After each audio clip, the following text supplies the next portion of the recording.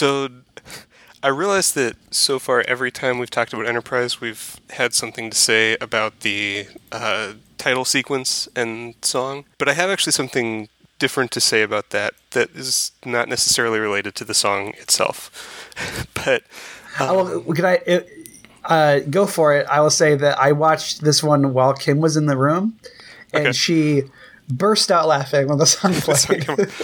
Okay, well, if we are going to say something quickly about the song, I know kind of the joke before has been like, we have no idea if it's been the same song every time because it's so forgettable, but I feel like this one was the same song but a different like recording of it. Oh, like, really? And again, I didn't go back and watch other episodes or compare it to anything, but it just sounded like the words and melody I think were familiar, but for some reason I remembered it being less like dramatic than it was this time. I don't know what it was about it, but anyways. Maybe you were just very slowly getting used to it. Yeah, that must be. But all that aside, what they do during the title sequence is they sort of go forward through history, starting from old sailing ships and kind of showing the advance of like human exploration, and then going, proceeding through actual history and then up into future Star Trek history. So you see the first like warp drive ship, and then it finishes with the Enterprise. It's kind of like the thing that they do a lot on the shows where they mention like, William Shakespeare, like Ernest Hemingway, like Gloop Glorp, Like yes. Yeah. And it's I think it's a cool effect, like a cool, what they do. But I noticed in this time, and it kind of got me thinking about this, because one of the things they show is the space shuttle Enterprise, and they show because it's got the Enterprise name on the side, because they show anything that was named Enterprise in the past. They show like there was an old British sailing ship called the Enterprise, and they kind of show this trend. The interesting thing with that is that there was an actual space shuttle named Enterprise, and it was the first of the space shuttles that was built, and it was mostly like for testing. I don't think it ever actually went into space. It just did kind of testing within the Earth's atmosphere. But it was named Enterprise because of a letter writing campaign from Star Trek fans to like NASA or to the White House. Like it was supposed to have some other name initially. I think it was supposed to. So it was supposed to be called the Constitution initially, and it was going to be released on Constitution Day. And this was in the 70s, and there was this huge, hundreds of thousands of letter writing campaign from Trekkies that it should be named the Enterprise instead. Which then raises this interesting thing of within the fictional universe of Star Trek, it's still called the Enterprise. And what exactly does that mean for art? Influences life, influences art. That's funny.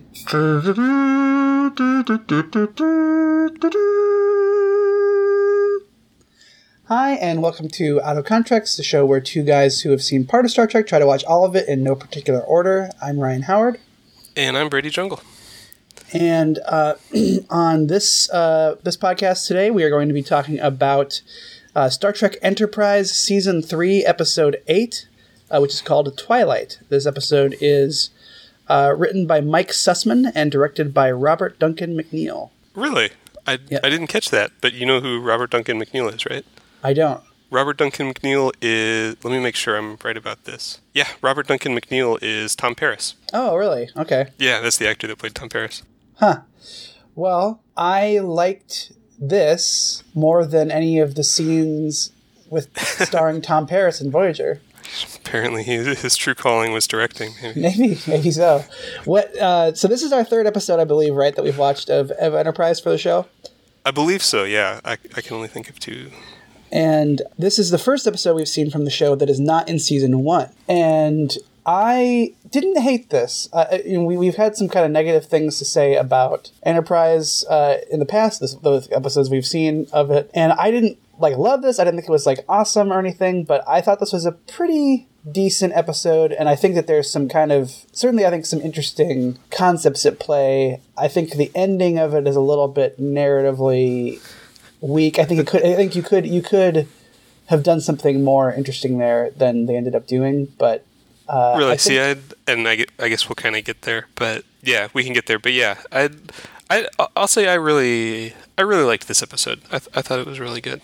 Well, I'm glad we can get some positivity going with Enterprise. Yeah. Yeah, and I mean for sure it's the best Enterprise episode we've watched yet. So for sure, absolutely. It's good to know they're not all bad. Not even close, is it? It's clearly the best that we've seen of Enterprise. The summary for Twilight on Memory Alpha is: the effect of a Delphic expanse anomaly leaves Archer unable to form any new long-term memories. 12 years later, he wakes up one morning and is stunned to learn the outcome of the human-Xindi conflict, including the loss of Earth and the near annihilation of the human race. Yeah, so why don't you take us in, Brady? What's kind of our, how does this episode start? So it starts, I think the cold open is one of these, it kind of starts and you don't really know what's going on at this point, but Archer wakes up in his room and kind of stumbles out onto the bridge as the ship is under attack or like in combat. Well, you skipped at the very beginning. He wakes up in his quarters, and somebody confronts him, and somebody says they have to the captain says that he has to stay in his quarters. Oh yeah, the captain ordered me to keep you here. Yeah, and his response is to immediately punch that person in the face. That's no questions, just immediately nope, punch time. That's right. Which definitely the James Kirk school of captainry there on a little bit of display, I feel. Perhaps, yeah. Oh, that would have maybe been a karate chop to the back of the neck. I'm not sure. You're right. But yeah, and so he busts out onto the bridge, notably shirtless through this cold open, and kind of just in time to see that T'Pol, who's the Vulcan. I should know what her actual job is. I think she's acting as first officer. I believe that's correct, yeah. Yeah, that's on the ship. She now is the captain, and then before anything else can happen, they see this screensaver come out of space and blow up the Earth. Hell of an opening. Yeah, it shoots this beam and the Earth blows up, and then we go into our lovely ballad of a title song. I've got faith. That's the part I know still. Yeah. And also, I found it funny that I think the first shot of the title sequence is of Earth, which we just saw explode. It's a little jarring and a little weird, both tonally from the music does not at all fit the drama of what just happened. Yeah. And then we see all these scenes from Earth. This is a classic prequel problem. Not that even if this wasn't a prequel show, that you probably would have bought, just based on how Star Trek works, you probably wouldn't have bought that Earth would blow up. But especially knowing that this is chronologically the first ever Star Trek show. Yeah. And there's definitely Earth in all of the other Star Trek shows. Yeah, it's oh wow, the Earth blew up. I wonder how they'll fix it by the end of the episode. But it's still a good opening. It should. I wrote down a very similar thing that you immediately know that okay, well some shenanigans are going to happen here because we know that in the future Earth is not destroyed. But I will also say that I thought the effects of that scene were actually pretty good. The sphere thing itself looked a little weird and CG-ish, but I thought the actual Earth blowing up was pretty impressive for especially for a television show. Yeah, there's some other stuff later on in the episode that I didn't think was quite as successful for the CG of it, but this looked fine to me. Yeah. And then we come back from the credits, and I forget what is it next. Is the next part just him in the little house when he's older? Or do they show more of what happened on Enterprise first? Yeah, no, I believe it's just it's just he wakes up and it's been 12 years since. Yeah. And the show does kind of, again, very sort of as part of the storytelling, they sort of jump around in time a little bit. There's a lot of flashbacks and flash forwards. And essentially what we found out what we kind of find out as T'Pol is explaining this to Archer in the future is that there was some anomaly that hit the ship just one day. That the kind of Archer and T'Pol were walking down a hallway together, and they were hit by this anomaly. And then as Archer was trying to like save T'Pol's life and rescue her because she had gotten pinned under a piece of debris, he kind of stuck around in this quarter trying to rescue her, and then he was hit head on by this anomaly that caused him to have amnesia. And so from that point on, he could never make any new long-term memories. The last thing he could remember was always sort of right before that happened. And he can't. They can't treat the parasites because they exist outside of the space-time continuum. Basically, that's not necessarily the exact phraseology they use, but which he explains that, and then I'm like, oh, okay, so that's how the episode will end. Is that? Oh, did you forget? They use that to fix the space-time continuum or whatever. Well, yeah, just the idea that they're like, okay, well, it exists outside of like regular constraints of time, and I was like, all right, well, I'm not saying I know exactly how it ended, but clearly it will have to do with like the kind of time fluid principles of these things will allow them to revert back to when the episode started. But and then as she's sort of telling this story, they kind of go through how things progress over the next bit of time, and that basically for a while Archer keeps trying to be captain, but isn't able to do it because he keeps forgetting everything and just isn't able to kind of fulfill the duties of being the captain of the ship. And so he steps down and T'Pol becomes captain, and then shortly after that is when the Earth is destroyed and essentially the humans are turned into this kind of, basically these like refugees that settle on this little colony. Virtually, yeah. Like all like Earth has been blown up, but also all of the colonies on other planets have also been destroyed. Yeah, and I don't know if this is the case in in the lore of Enterprise, like why they're fighting the Xindi or that, but to me they made it sound like the Xindi are like intentionally like have some sort of personal thing against, like they want to hunt down and destroy all of the humans, right? Like it's not like a war for some other reason, but they like destroyed Earth and then they've like just tried to get any other humans that they can find anywhere. I kind of purposely didn't look that up just because I thought it'd be more fun if it was to unfold as we keep watching Enterprise episodes. Yeah, I agree. But yeah, just kind of some of the way they talked about it, it seems like, it's more than, you would think if there were a war for some sort of strategic or military reason, once you've destroyed the other side's planet, like you've essentially won. But yeah, the way they kind of describe in this episode how few humans are left make it seem like, they're really intentionally trying to hunt them all down and kill them. And so there's an extermination. Yeah. So there's, I think they say like just a few thousand humans left that live on this this colony, which I don't know if you caught this, but at one point they say the name of the planet that they've made the colony on. And I did not catch it. Oh yeah, so it's on Ceti Alpha 5, which is if it sounds familiar, is the planet that that they put Khan on. In the original series when they like banish him to like this, yeah. Oh, and then he ends up being in the Wrath of Khan, the planet that he starts out on. That's interesting. Yeah, is Ceti Alpha 5. That's like funny to think about that Khan was. Yeah, so Khan wouldn't have been there, but yeah, that's interesting. Yeah, yeah, and again, as she kind of so this story is being told to Archer by T'Pol, who has stayed on this colony with him to sort of take care of him, and you get the sense that she like essentially has told him the same story every day because every day he wakes up and doesn't remember what happened, and she's there and tells it to him. Kim was basically like, "This is 51st Dates." It's basically what it is. It is. It's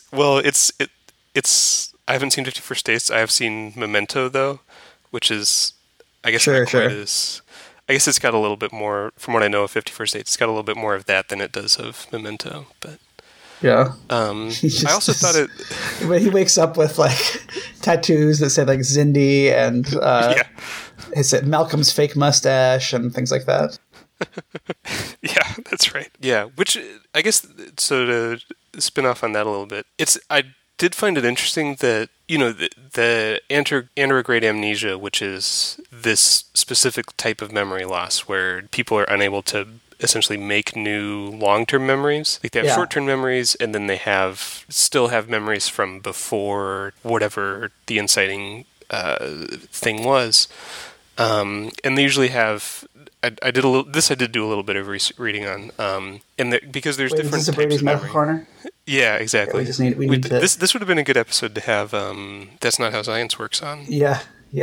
Go listen to That's Not How Science Works. They're one of our sister podcasts on the Kaleidoscope Media Network. But yeah, to briefly do my own little bit on that, there's different types of memory, and apparently in actual cases, this type of amnesia can affect either episodic memory, which is essentially like having a memory of things that happened and not being able to have those. But in that case, there's another type of memory called semantic memory, which is more of just not based on a specific event, but just kind of knowledge of a language or knowing how things work or how to do things, right? Like nobody remembers the time that they were taught to ride a bike, but you still remember and know how to ride a bike. And there's apparently types of amnesia where you can lose either one or the other of that. And so in this case, the characters lost their episodic memory, so they don't remember things that happened, but they still know who they are and kind of what is going on. But anyways, all that aside, I thought it was interesting that they take something that is an actual, like this is an actual real, it's not common, but it's an actual, a real thing, but there's, real physiologic or medical reasons that can cause it in humans, but instead they come up with this, like a sci-fi reason to have it that no one knows how to treat, when in fact, that they make it due to these like quantum parasites instead of due to any of the things that can actually cause it in reality. Is there any way to treat it in real life? Like, what do if I had this, why would I have it? And what could you do about it? So I think part of it depends on what the cause of it is. So it can be caused by, I think most of unless there's like a specific thing that's causing it, it's usually caused by some sort of actual trauma or like loss of brain matter. So if people have had to have part of their brain removed due to a tumor or like a stroke to a specific area or trauma to a specific area, that essentially the sort of area of the brain that does that can be lost. And it can't be like completely cured, or so it's usually treated just kind of with long rehabilitation and therapy and those sort of things to kind of manage and sort of retrain the brain, or just become kind of very like dependent on written things and notes and whole body tattoos, for example. Yeah. But yeah, it's something that at least right now I don't believe is like very effectively treated or cured, and it's more just kind of managing the like kind of doing their best to be able to continue to function and. Okay, that is interesting.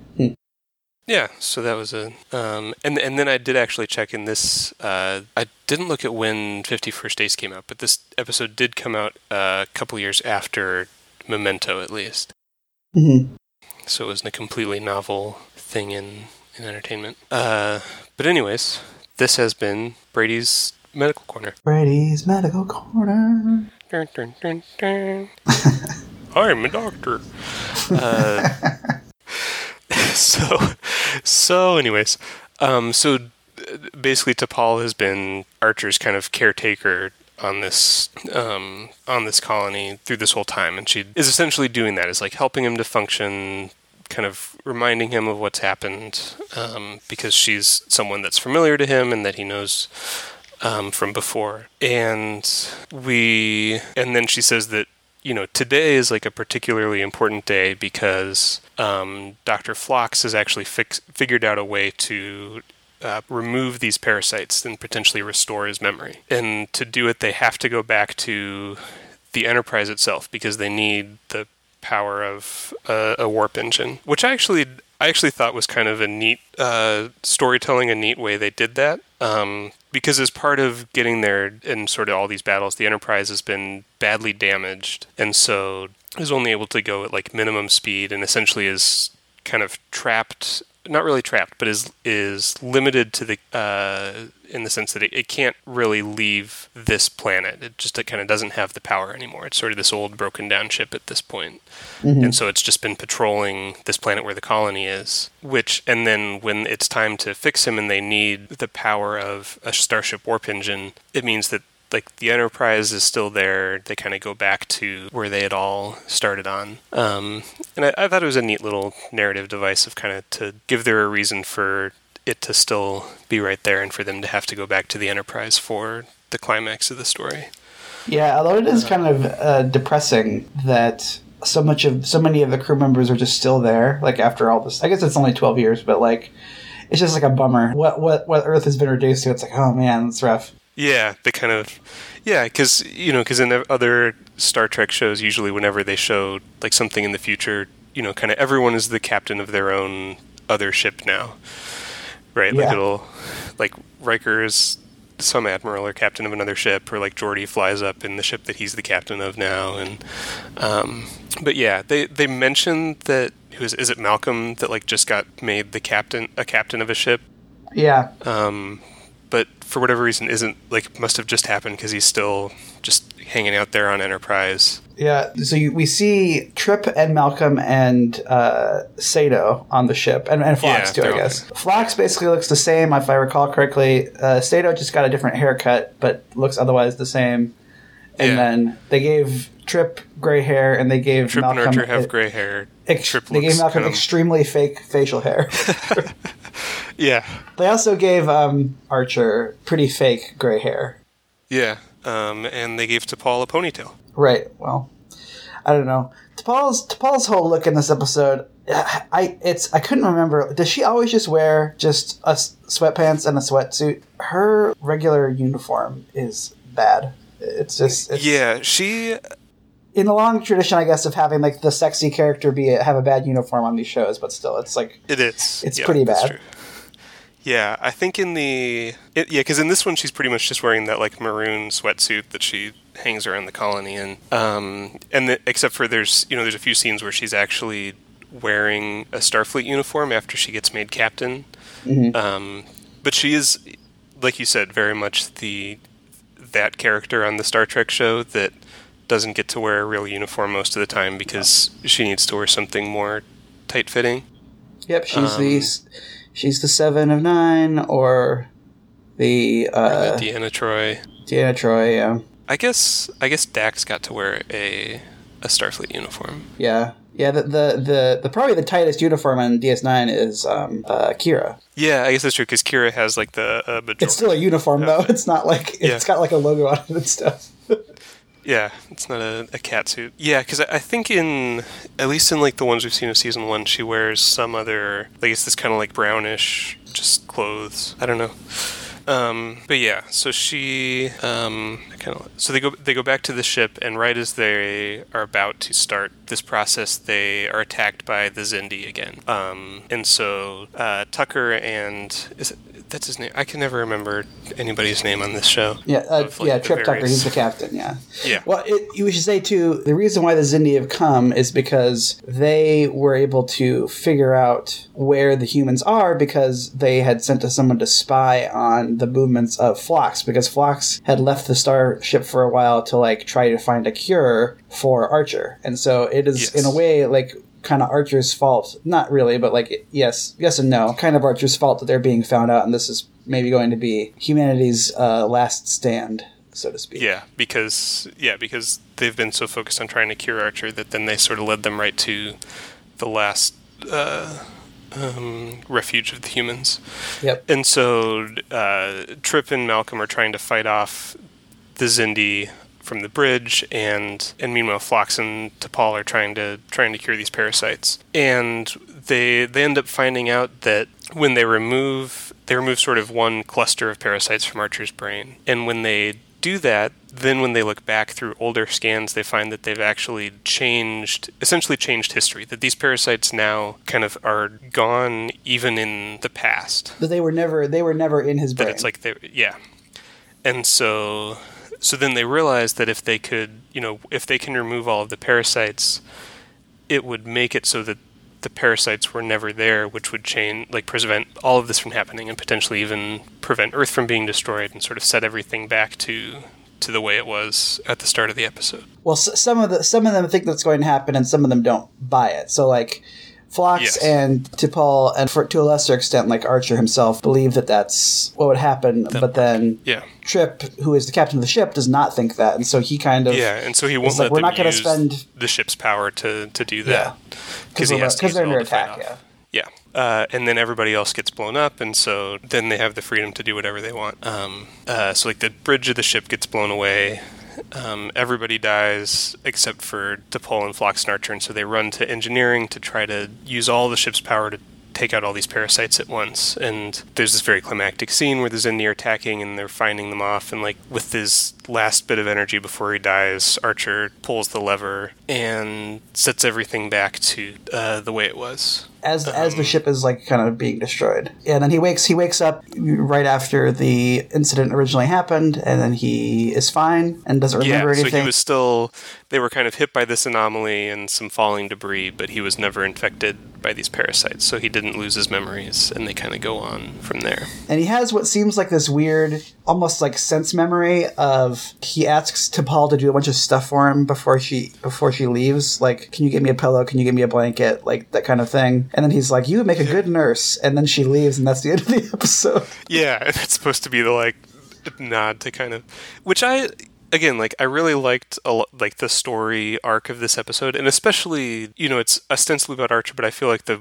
more interesting character arc happens with T'Pol in this episode. Like, I really liked the kind of journey she went on, but I found the ending, I found it like the very, very ending, like very disappointing, that essentially you had taken your characters on this journey in this arc, and then you kind of undid all of it, and then they don't even, on a like personal level, they don't even remember what happened. Yeah, that's exactly what I was saying when I said earlier that the ending didn't really do it for me, is because I was comparing it to like, say, a couple episodes from TNG that do this pretty well are like The Inner Light, which is the one where he kind of is transported into that other man's body and then has to like live his whole life, and then he comes back to his own body. He gets shot out of his body and into another person's body in the past, and then he has to live the rest of this guy's life and this guy's consciousness with the kind of goal that like this civilization is dying and they want someone to be able to like, tell their story. He kind of at the end of that one, after he dies, he gets transported back to his own body, and he's like, well, now I'm like the sole survivor because he of this has all world. The memories of those people. Yeah, and I think there's something similar in the finale. It's like very similar to this, actually, where basically there is a space-time anomaly that is basically, it doesn't make a ton of sense if you think about it for too long, but it's basically created by Picard in the future, and then it's like a reverse. It's getting larger and larger the further back in time it goes. And like Picard's attempt to fight it in multiple periods of time is only making it worse, basically. And in that one too, it ends. That ends with Picard figuring out what to do, and then it ends up that this kind of dark future that was in that episode ends up not happening, and no one remembers it except for Picard doesn't remember it, and so he gets to kind of tell people. And I get why you wouldn't do that, but also at the same time, what is the point of us seeing that then? It's just kind of like, well, and then here's something that never happened, and then also nobody knew about it, and it never had any more effect on anyone's life at all. Yeah. It's like the Dan Harmon story circle, where which is a character starts out in a place of comfort and they want something, they have to go get it, and they pay the price, and they return to their familiar situation having changed. And it does all of that, except for that then there is no change. Like, the story may as well not have happened at all. Like, in fact, it did not happen at all. It did not happen. For all intents and purposes, yeah. Yeah, and I think, and I was trying to remember, and again, I don't remember specifics of episodes, but I know Star Trek, and again, like Next Generation has, and I know Voyager at least a couple times has done similar things where there's this sort of time shenanigans, and like, you know, Voyager gets destroyed like 5 or 6 times over the course of that series, and then they find out a way to undo it by the end of the episode. But and I feel like because there are some times where they do the same sort of thing, where like at the end, kind of no one is the wiser, like no one remembers that it happened. And those are I find that always really disappointing. Like, I thought the storytelling and narratively, the way they kind of got to the ending that they got to, I thought was very well told. But then the result of it being like none of them even remembering it is just kind of it feels unsatisfying. Yeah, I agree with you. I think also I think what T'Pol has to do in this episode is interesting, but I didn't really feel like Jolene Blalock really sold it. Like, she seems a little wooden in this episode, and I don't want to like pass judgment on her as a whole, because I definitely in the other 2 episodes have liked some of the stuff that she's done, but I just really wasn't feeling it in this episode as much. I thought she did a pretty good job of kind of because really what this is about is the whole problem, I don't know if problem's the right word, but sort of the whole struggle with Vulcans. You know, that and this is, and someone said something about it in this episode, but because it's not that Vulcans are incapable of emotion, right? Like, it's not like a physiologic thing, that it's just that they have suppressed their emotion. Is that right? Like, yeah. You know, it's not like, and this is kind of its own arguable thing. It's not like Data, where they like do not have the ability to experience emotion, but it's more that just like as a culture over generations and generations, they've suppressed any sort of emotion or feeling, or just decided, right? Almost like decided the emotions they have, it's not logical to express them or act on them. Right, because I feel like she actually shows a lot just in kind of like her facial expressions, and that like you can see that she's very much struggling with, like, she is actually having strong feelings and emotions with all of this, and actually for the most part acts based on it, right? Because she, you know, her whole kind of what she does in this episode is driven by her guilt that she feels responsible for what happened to Archer, because, you know, he did what he did because he was trying to save her, and then this terrible thing happened to him that ultimately led to like his race being almost wiped out. And so she kind of feels like, out of guilt of that, she feels this attachment to him and feels obligated to keep taking care of him, which is not at all a like logical thing. You know, it's something that doesn't serve any actual, you know, I feel like the like Vulcan logical response would be there's no benefit to her also kind of giving up all of her talents and abilities that could be used for, you know, in a position in Starfleet or with the Vulcans, to just go sit on this planet with this useless person because you feel bad about him. You know, you have one useless person already. Why you know, it's illogical to have 2 useless people, I feel like would be the Vulcan response. But you kind of see how difficult this is for her, and that she, again, because like, and sort of the closeness that she builds to Archer that comes out of that. Because she, you know, she's spent every day of the last 12 years kind of presumably telling him the same story and reliving all of this along with him. And I think they show it's a very, like, she does it very subtly. You know, she never like bursts into tears or laughing or shouting or any of that, but you can just kind of see this look on her face of that she's struggling with like, you know, that these emotions are trying to come through, and it's almost that she doesn't have a way to express them, but they are driving what she does, and kind of you can see that struggle on her face, I thought. Yeah, I mean, I can't argue with you. I just didn't have the same reaction to it, but that's A-okay. So the one thing I wanted to kind of talk about that we haven't really delved into is, I think the thing that I thought was the most kind of thought-provoking part of this episode was, I think this episode, a lot of it is kind of about determinism, or it's about almost kind of how people are sort of like programmed almost to do different things, or like hardwired, and if you take away like the illusion of free will, or like if you take away the ability to gain experiences, how much that's kind of like laid bare. And I'm not saying that I personally don't believe that free will exists or anything like that, but I think that's kind of like an interesting element of this episode. I think,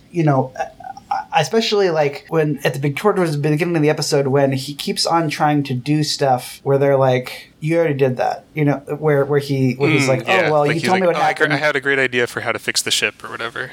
Yeah, and it's like, you told me that 3 weeks ago. And it's like, oh yeah, well, he would just keep on doing that forever because that's the only thing his brain's going to do. Like, it's not like he... kind of follow the same thought process. Yeah, he's not going to be like spontaneous because he's not getting any additional inputs. Like, that's how his brain is going to do it. I think about sometimes it's kind of with this podcast. I don't know if you ever do this, but when I listen to the episodes, sometimes I'm listening to something and I'm listening to, and I don't remember like what you or I said, but I'll hear something that I said or something that you said, and I'll think to myself, oh, that's kind of like this thing, or I'll say it kind of reminds me of this, or it kind of makes me think of this. And then a minute after I think that, then I say it on the podcast with like the same word usage that I had in my head. And it's a kind of like almost like just a mildly chilling thing to have happen, because it really is like, oh man, like I am myself. You are the way you are. Yeah. And I kind of don't have any control over the way I am in a way. That is a good point. It makes me think of, there's a blog I read sometimes that it's a guy who his whole thing is he just makes fun of the newspaper comics. Mm-hmm. Like, just every day he'll read, kind of the comics in his newspaper and make jokes about them. As he should. Most of them are terrible. Yeah, but it's in a very like kind of loving like way. Like he says like he legitimately really enjoys like Mary Worth and Mark Trail and that. But there's so many great jokes to the like ridiculousness about them. But he'll do some of the like legacy comic strips, stuff like Croc or Family Circus or Blondie, that have been, these strips have been written for decades by a number of different people. Yeah. And it's like well documented. Some of these strips will reuse like art or reuse jokes from once it's been long enough and like we don't have anything for today, and so they'll just kind of pull something out. And he's been doing this blog now for over 10 years, and so he will sometimes have the same thing happen where like he'll read a comic strip and come up with a joke to say, like, a joke about it. Mm-hmm. And then he's like, and then something seemed like weird or familiar, so he'll look back through his old archives and find, basically the same strip that they reused, and that he had made the exact same joke about it then that he had like come up with completely new now. Yeah, I don't know. I really just found that kind of, not profound maybe, but I just couldn't stop thinking about that as I was watching it. That like he, by virtue of not having any new experiences, he is kind of like trapped in this prison that he doesn't fully realize that he's in, but then he does when people will say to him, oh, you already did that, or this is what you usually do, or whatever. Where it's, because they did that a few times. So. You like to walk your dog or whatever, and then and he's probably like, oh, dang it, I was already thinking about walking my dog, but, I can't break out of... I just think it was interesting how that kind of laid bare, like, his patterns and his thought processes and stuff. And then, at the end, too, kind of talking about... Again, I think there's a way to look at the end of the not the very end, but, like, the kind of, like, the climax of the show as this look at how, your processes... You are kind of set in them, like you're kind of like going to do whatever you're going to do, and how that can be inherently a barrier or inherently a help to the overall like general good. And so I do think that like this is also very original series-esque in that there's kind of like a one great man subtext to all of this, which I don't really like, of essentially the idea that, well, Archer has to be around for humanity not to be completely annihilated. Which I didn't think too much about that. It kind of crossed my mind is the whole like the only reason that like an entire race was wiped out was because this one guy wasn't at the command of this one starship, and like, well, without him, then like we had no hope. Yeah, but then I think that then the other way to look at it, though, is that, yes, that's true, but then their continued devotion to this guy also is their downfall, because this has taken T'Pol out of commission, and it has ultimately led to their destruction because of Phlox being followed. Like, that's the reason why they're found. And so, like, there is kind of the side thing of that, basically by prioritizing this guy over, like, what they need to be doing, that in and of itself is like a process that they've all kind of fallen into, that they're now paying the consequences for.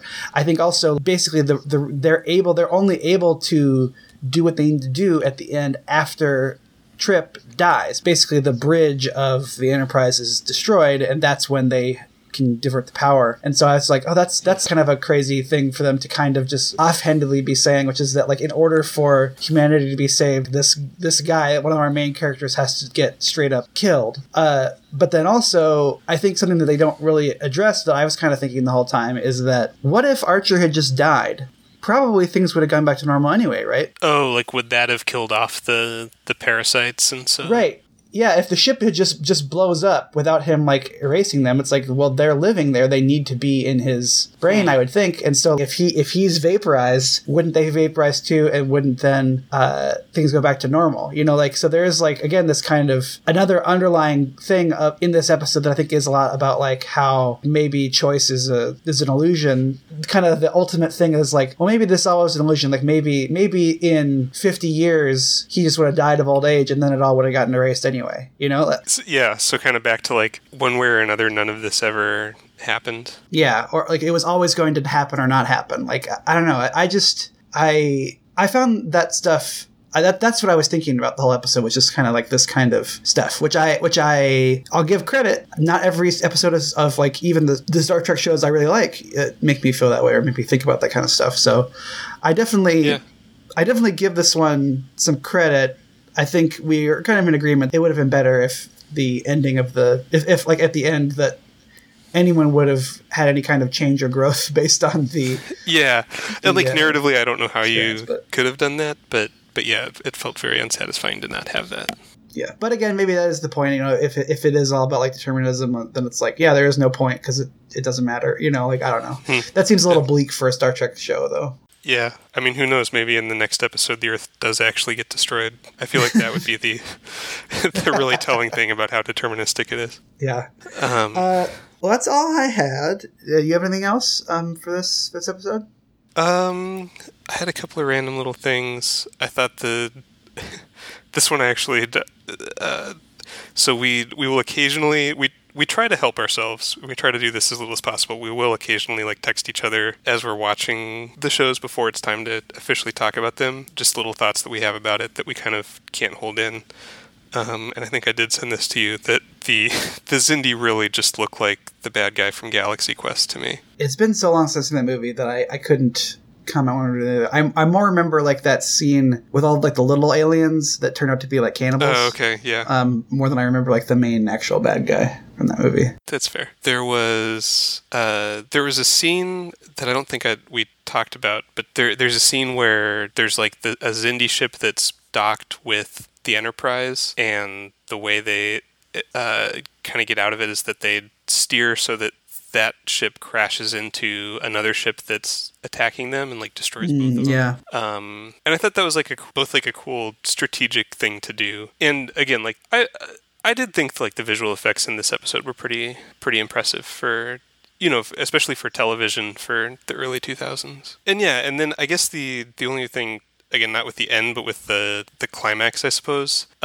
is I thought, I don't know, to me this seemed like an actually, like, from a storytelling aspect, a good way to use Deus Ex Machina, if that makes sense. That, clearly in sci-fi you have the ability to just, because you're inventing, parasites that exist outside of space-time, you get to tell us what those are and what they do. And, and so then it turns out that that's how they solve the problem, is that these parasites, killing them actually removes their effect from the space-time continuum. But I thought that was I don't know, to me it felt more like that was used to tell the story that they wanted to tell, instead of, I think usually you think of Deus Ex Machina as used as, like, a way to get out of like, painting yourself into a corner with the story. That's like, oh, well, like, we've told the story up to this point and we don't know how to fix it, so we'll just say that like some quantum science tachyon thing. But I thought this one, they actually like, kind of intentionally incorporated it into, they'd set this up for that to be the way it ended. I don't know. I thought it was a good story element instead of a cheap one, personally. I don't know what you felt about it. Yeah, that's an interesting point. Oh, yeah.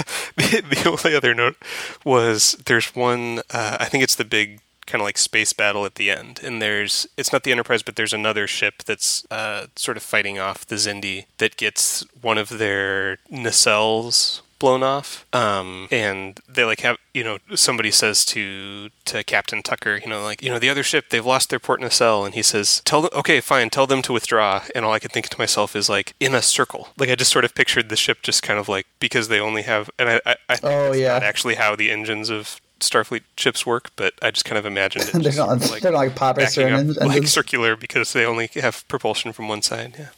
Yeah. Huh. It was funny to me. I don't think that's how they actually work, but that's how I imagined it. That's a funny image. Okay, we go long on these Enterprise episodes, but this is, I think, a more fruitful discussion maybe than not. I mean, I like talking with the other Enterprise episodes too, but I think that was a lot of us just kind of dunking on them. So it's nice to have like a substantive conversation about one of them. So on our next episode, we are going to be talking about the original series, season 3, episode 2, Elan of Troyes, and it's actually episode 13, I thought. Oh, is it? You're right. I think it's episode 2. It's one of those things where it was like recorded second. Yeah, it's like production and the release is different. All right, so forget what I said. Sorry. I think you're probably right. I think it is maybe episode 13 is when it was released. Just look up Elan of Troyes. It's a very sexist episode. You'll find it. If you see sexism, then it's that one.